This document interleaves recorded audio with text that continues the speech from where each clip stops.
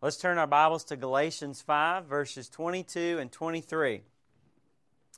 Galatians 5, 22 and 23. I was watching a TV drama the other day before I went to bed, and it was kind of a sad program. It was a program about the dangerous life of gangs and drugs and inner city life that many people face in New York City and all the devastation that goes along with that.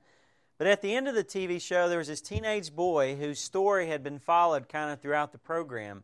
I won't be able to share the whole storyline with you, but I'll just summarize it by saying, after having just lost the one person in his life who cared enough to try to help him get out of that situation, you could see the pain in that young man's face that so many people face with that life day after day.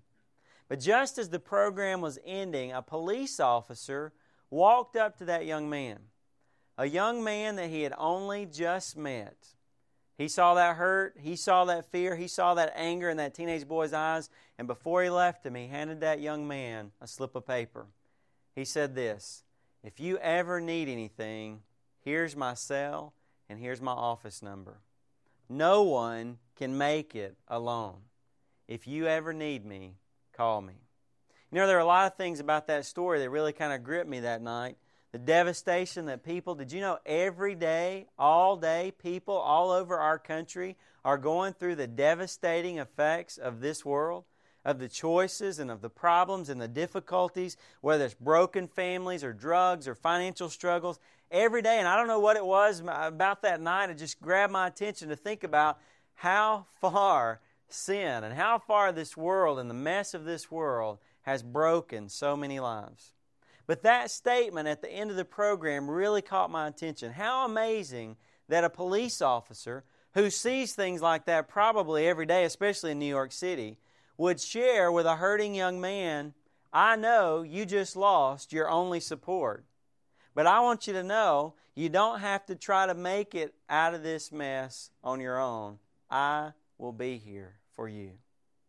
That was a powerful reminder to me of what we're going to talk about today. On our own, this world can get very messy. On our own, this world can be very painful. But there is someone who reaches down to us and He offers to help us get out of our mess. If we're willing to receive help, if we're willing to receive God's help, friends, I've got good news for you today. We can make it. We can be rescued. The word that we use many times in church is we can be saved.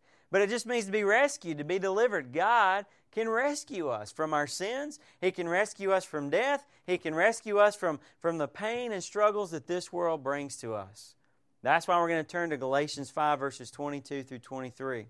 You see, as we look at Galatians chapter 5, as we turn there, we notice a decision that the Bible teaches us that we have in life. Listen, we can decide, if I want to, I can live my life in my own strength.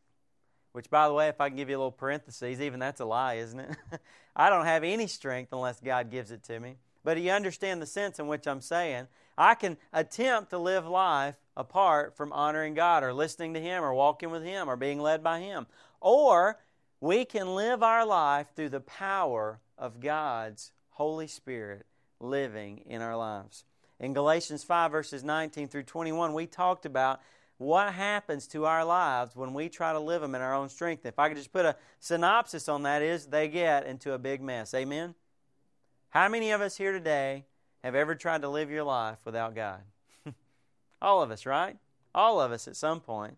Last time, though, we began to look at Galatians 5, verses 22 and 23, because it's in those verses we find out what it can be like. In fact, not just can be like, what it will be like. If we allow God to control our life, here is the fruit. Here is what would come out of our life.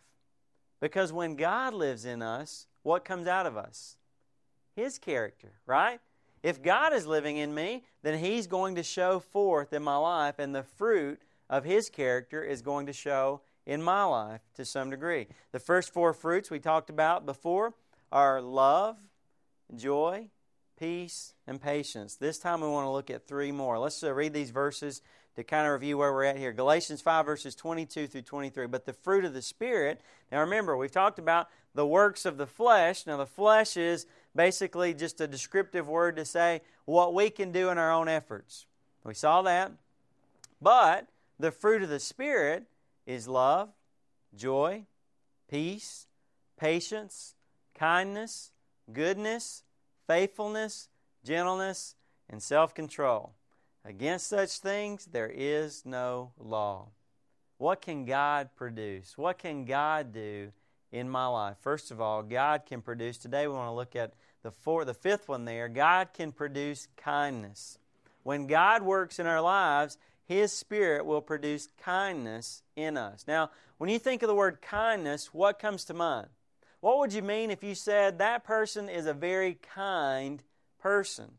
Well, if we use that statement, we'd probably mean that they're friendly, that they're considerate, or that they give preferential treatment to other people. We might think of the words polite, or we might think of the words courteous, of someone who's caring or tender towards other people. In fact, in the Bible, it refers to being tender-hearted, to dealing with others gently and not harshly. I love one of my favorite verses is Ephesians 4, verse 32.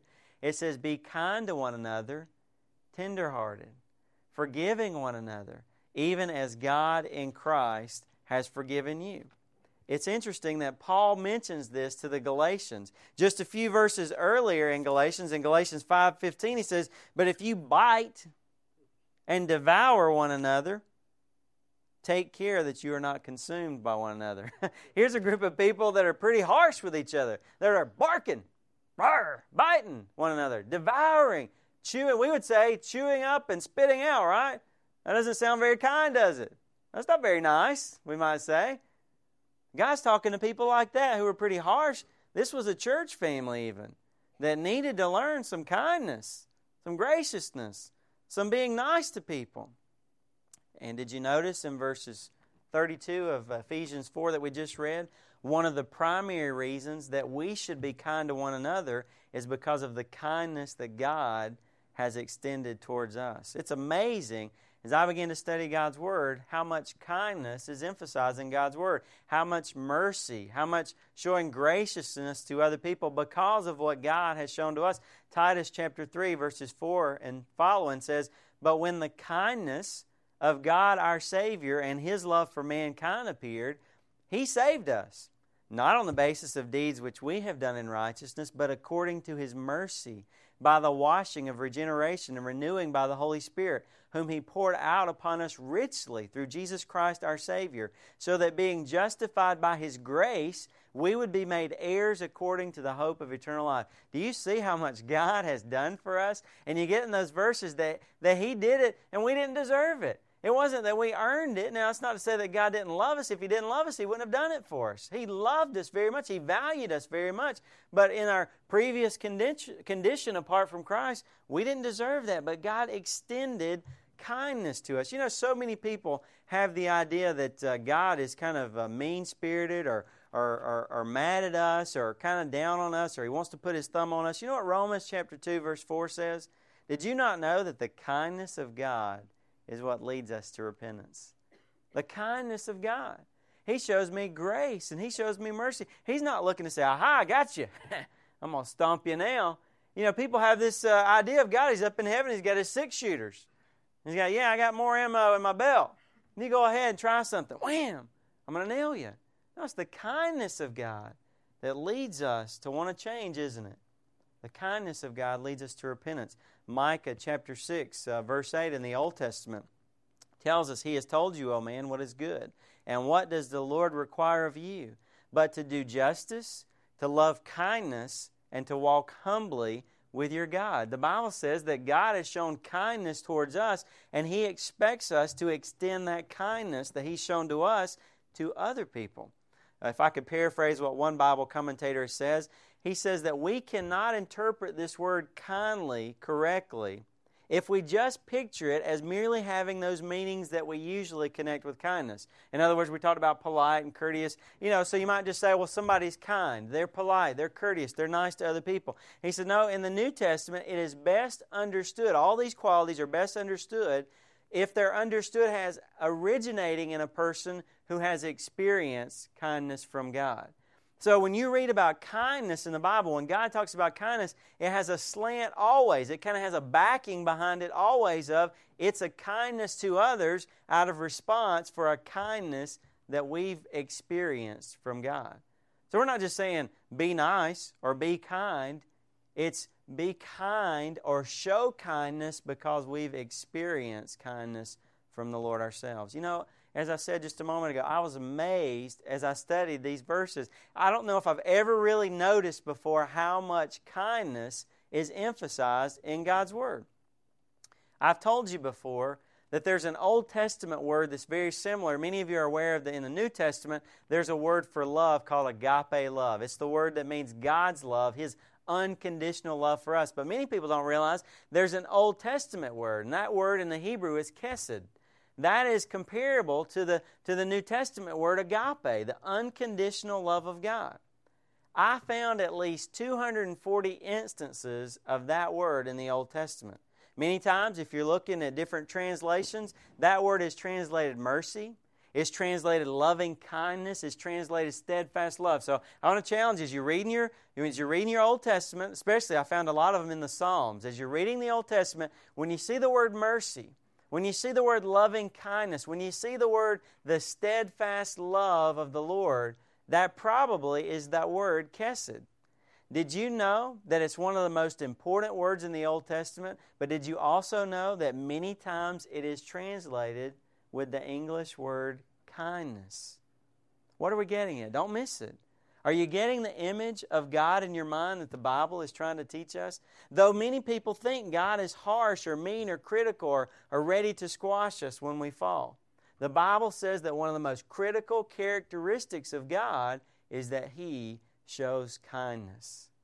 He wants us to experience it, and He wants us to extend it to others.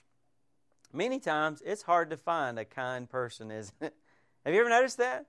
I mean, even as I was preparing for this message, I went home for lunch, and we got a bill in the mail. And I said, we shouldn't have got this bill. And so I called, yeah, right, customer service. I called customer service, and the lady gave me the impression. She was short. She was to the point. She gave me the impression, buddy, you know what I do with issues like this? I get in real quick. I get out real quick. I get off the phone, and I move on to the next guy. I didn't really feel like that lady cared for me or cared about my situation or cared about my struggle or the misunderstanding that had been made there that would potentially put me as looking bad as not paying my bills. She wasn't really mean, but she wasn't especially what? Kind. What about you? Have you experienced the kindness of God? I want you to think about that for just a minute. Have you experienced the kindness of God? Maybe you would say no, Robbie, I really haven't, to be honest with you. I have never even known that God was kind. I always had that image. I went to a church where they said, man, God is so mad at you, He's going to, Now, the Bible says that God is not light on sin. That God takes sin seriously, and that God judges sin, and that His wrath will be poured out on sin. Now we don't need to misunderstand that, but I thank God that He made a way for us to escape that, and we don't have to face that. He doesn't want us to face that. We will if we don't have Christ, but God has extended His mercy towards us. He said, "Listen, He's out in the life-saving boat, and we're out there drowning." And He says, "Yeah, you're going to drown if you stay like that, but here's the life preserver." He sent Jesus to be our Savior.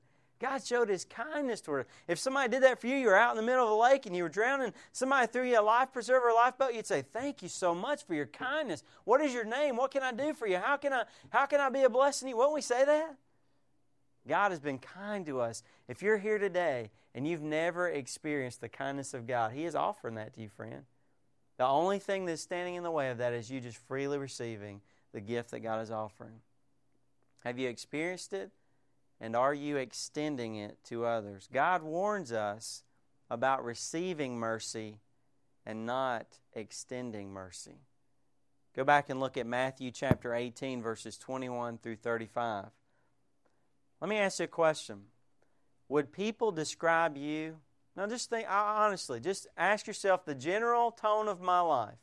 Would people describe me as kind, or would they describe me as kind of harsh? would people describe me as welcoming, or would they describe me as generally abrasive or judgmental or critical? The Bible says that if God Himself is working in my life, He is going to produce kindness in me. The second thing, though, is God can produce goodness. Again, we have an important word, although it's a little bit difficult to define. So I'll start by using goodness or good in a sentence. You may have heard your grandparents use this. I remember my grandparents used to say, "He's a good man." You ever heard that? He's a good man. When they said that, what did they mean by goodness? Well, many times what they meant was he was genuine. He was the real deal. What they were saying, and no testimonies from ladies here, okay? When you're looking for men, sometimes you find good ones, sometimes you find bad ones. No amens, ladies, all right? A good one is a real one. A good one is an authentic one. It's one as it should be. If you're picking fruit, what are you looking for? I'm looking for a good one. I'm looking for one that's just right, that's ripened, that's going to taste like it's supposed to. Many times when my grandparents would say someone was a good man, you'd also get the idea that they were saying about this guy that he was helpful to other people. A good man is a man who makes a difference in the lives of others, somebody who contributes to the well-being of others. It could even be taken to the point of saying he's generous or he's benevolent. He's a good man. He's the kind of guy that makes other people's lives better. That's the way the word was used in Matthew chapter 20, verse 15, when it describes Jesus and His generosity in paying His servants. He's described as good, as generous.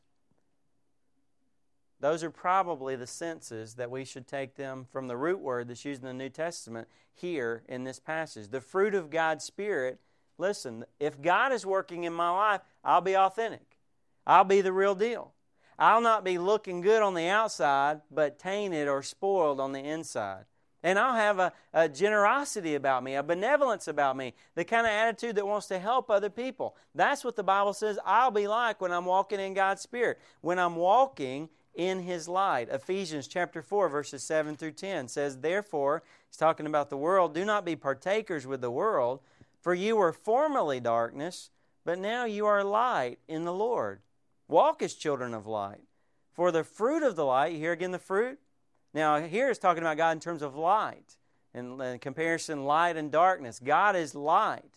"For the fruit of the light," the fruit of God working in us, "consists in all goodness and righteousness and truth."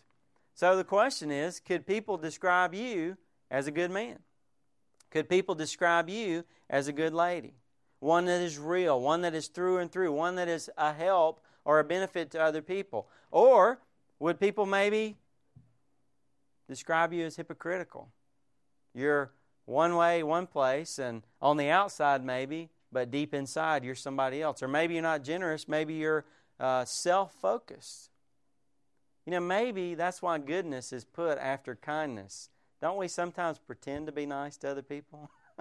Don't we sometimes pretend to be kind to other people? And then we turn around and we say, I saw somebody the other day that somebody walked up and, well, actually when they were walking up, they said something about the other person. And then when the other person walked up, they act like they were their best friend in the world. And then when that person walked off, they said something about them again. That's not good, is it? That's what we'd say. That's not good. I tell my kids, that's not good. There's something not right about that.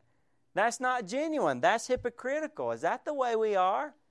God says if He's working in my life, I'll be good. I'll be real. I'll be authentic. I won't be hypocritical. And I'll be focused on others, not myself. And number 3, God can produce faithfulness. The fruit of God's Spirit is love, joy, peace, patience, kindness, goodness, and faithfulness. You know, I had forgotten until I studied this again that the word that is used here is the word that actually is usually translated just faith. In fact, if you're looking at the King James Version, that's how it's translated here. This word can be translated in several ways. It can be translated faith in the sense of I have faith, which means I believe in God or I trust in Him. Or it can be translated in the sense of the faith, where we might say we are a part of what? We're a part of the faith. We're a part of those people who have accepted that body of truth that God has revealed about Himself in His Word. So it can be that sense, or it can mean faithfulness. The quality, now the difference is not something that I have, but it's something that I am. That others can trust me, that I'm reliable, that I'm trustworthy, dependable, or loyal. Now, because of the context here, what this is saying is, here's the kind of qualities God would have, and if this were you, if God were living it out in your life, here's the kind of qualities you would have. I believe that probably the best translation here is faithfulness. When God works in our lives, we will demonstrate faithfulness. Now, I'm just going to be kind of honest with you. For several reasons, this is one of the most important fruits of the Spirit to me. And I'll tell you why. Because some of the experiences I had earlier in life with people who were unfaithful. This is a value to me. Then, after I had those experiences maybe that were negative, God brought people in my life who were very faithful. Examples of faithfulness, who modeled it well. But even bigger than that is the importance that God's Word puts on faithfulness in His servants. Did you know that? God puts a premium on faithfulness in His servants. What does it mean to be faithful? We could say trustworthy, right? If someone's faithful, that means you can trust them. It means they're reliable. This is the idea I think about. Manning your post. Do you get that picture?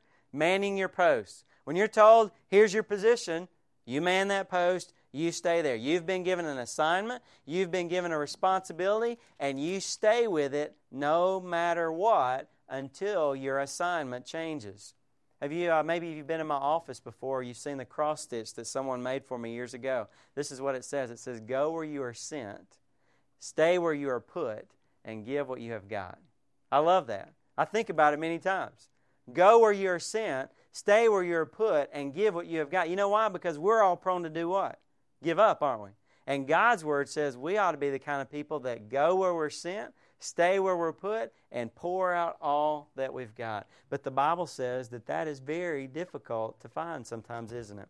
Proverbs chapter 20, verse 6 says this, many a man proclaims his own loyalty, but who can find a trustworthy man? Isn't that true? Isn't it hard to find somebody that you can trust? Somebody that you can leave something important with and know that it will be taken care of in your absence? How many people are there in your life that you know that if you leave something with them, it will be as important to them as it is to you? Like half a person, right? And maybe we can't even think of one. Ask most of the employers in our area. How hard is it to find a reliable worker? How hard is it to find somebody who will show up for work every day? How hard is that? That's difficult sometimes, isn't it? How hard is it to find somebody who will do the job right, whether you're standing over their shoulder or not? That's hard, isn't it? I mean, I've told my kids before, guys, listen, as you're growing up, you don't have to be super duper. You don't have to be the greatest person all over. You don't have to know everything and be able to do everything just right. If you will just be reliable, if you'll just be faithful, you'll stick out above 90% of the other people, because many people don't want to come to work. And when they do come to work, they only want to work as long as the boss is standing around. I used to love working in construction. Man, the boss would be gone for a couple of hours picking up some materials while we were working. Man, the guys would be just sitting around, and man, I ain't worried about him. He gets on my nerves anyway, and a lot of other things that I won't say. When he'd get back, hey, boss, how you doing? Man, we're just firing away here. Man, just thanks for picking up the materials. We just in time. We were just working, just need them.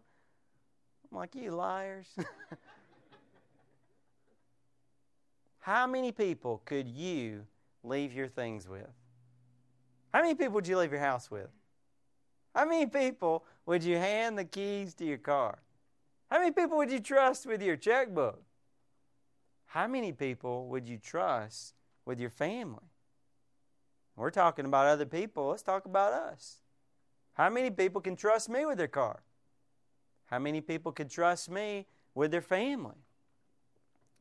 With their house or whatever it might be? Can people leave you with their kind of things? Can your boss leave you with his company and trust that when he gets back, it'll be handled just like he would have handled it?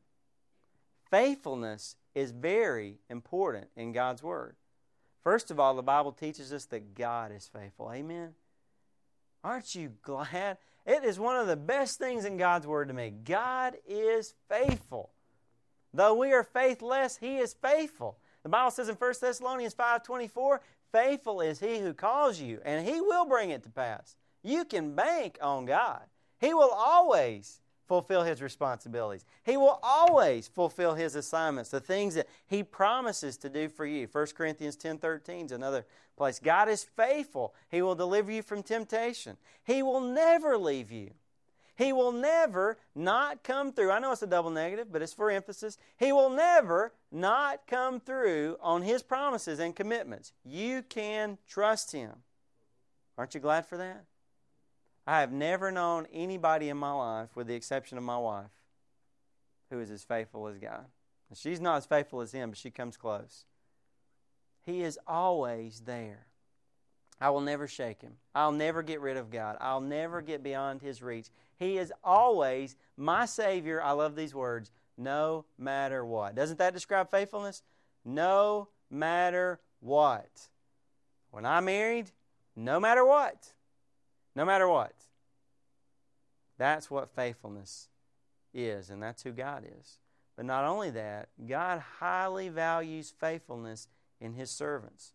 Now, this should be challenging to us, but also, can I encourage you? It should be encouraging to us if we serve the Lord. Challenging in this sense. When God gives me an assignment, when He sets me at my post, He expects me to stay there and man that until He gives me other instructions or until He comes back. That's faithfulness. God said, this is what I want you to do. Okay? Now listen, this is, I think, a great kind of thing for us to put in the back of our minds to remember. Until you hear clearly from God again, you keep doing the last clear thing He told you to do.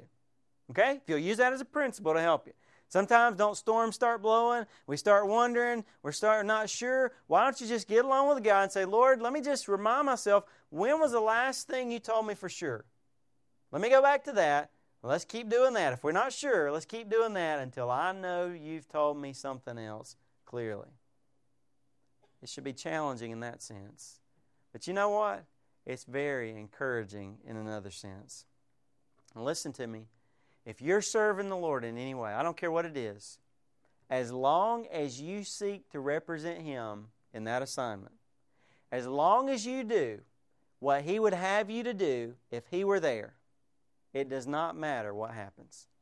Did you hear me? You are not responsible for success. You are not responsible for results. I'm not responsible. If nobody ever came to this church, if nobody ever accepted Christ as their Savior, if nobody were ever baptized, now I'd start asking myself, Robbie, check yourself.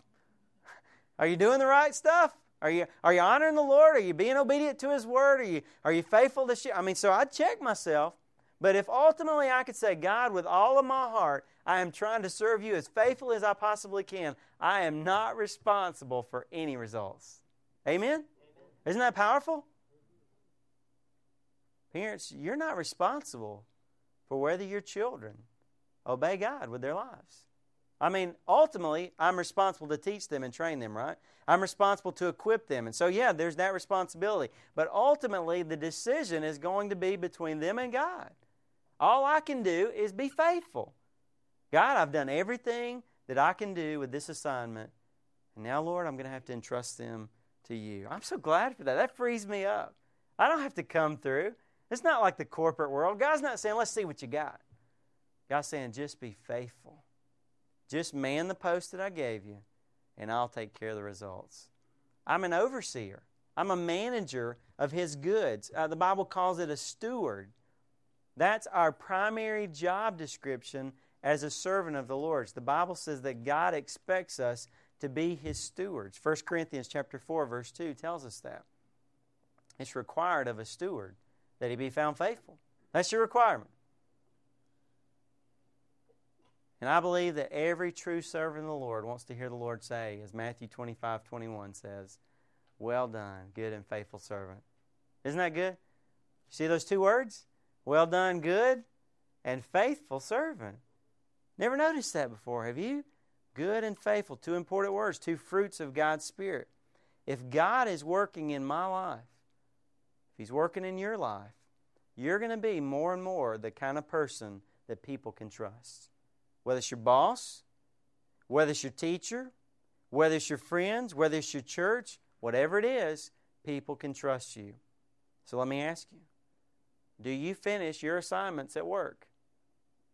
When you're given something to do, if it's not something that dishonors God, that you know violates your conscience before God, that you know your boss has asked you to do, are you faithful? Do you keep your commitments to your family? Are you faithful? Can people rely on you? Can they leave something with you and find you still watching it? Wouldn't we almost be surprised if we left somebody with our stuff when we came back and they were still standing there? Wouldn't we? We so expect people to wander off and to forget about it or not to be as important to us. We'd almost be surprised if somebody was faithful. Husbands, does your wife know without a shadow of a doubt that you will remain true to her and to your marriage commitment even though you're hundreds of miles away from home on a business trip? You're man in the post. I'm here with our family, not budging. Wives, does your husband know that you will stand by his side no matter what storms he might go through in his life? All of us, can Jesus rely on us with His stuff? Can He leave us with things and when He come back, find us manning our post? You know, one of the best things to kind of file in your mind is every day to think about this. What if Jesus came back today? It's really a great thing to think of. What if the boss showed up? What if the corporate executives are coming in for an examination? We're doing inventory. What if Jesus showed up today? Would He find you faithful? Can I share something with you? You know what His prized possession is? People. Isn't that exciting? I mean, I need to keep up with my car. I don't need to not change the oil and, put bad gas in it. And, I need to take care of the stuff God's given me. But you know what? I don't really think when Jesus comes back, He's going to say, man, you just messed up that car. He might.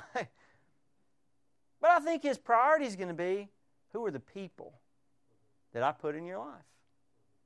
I gave you a post. I gave you influence. I gave you a neighborhood. God speaks to me about this all the time. Robbie, you're so involved in ministry that you're not a good neighbor. I need to think about that, don't you? Am I man in my post? Morgan Avenue's mine. God put me there for a reason. They may or may not like it, but I'm there. Man, why do we have to get on the street with the preacher, right? Maybe they say that about you, hopefully. What about your family? God gave me this family. I'm going to man this post.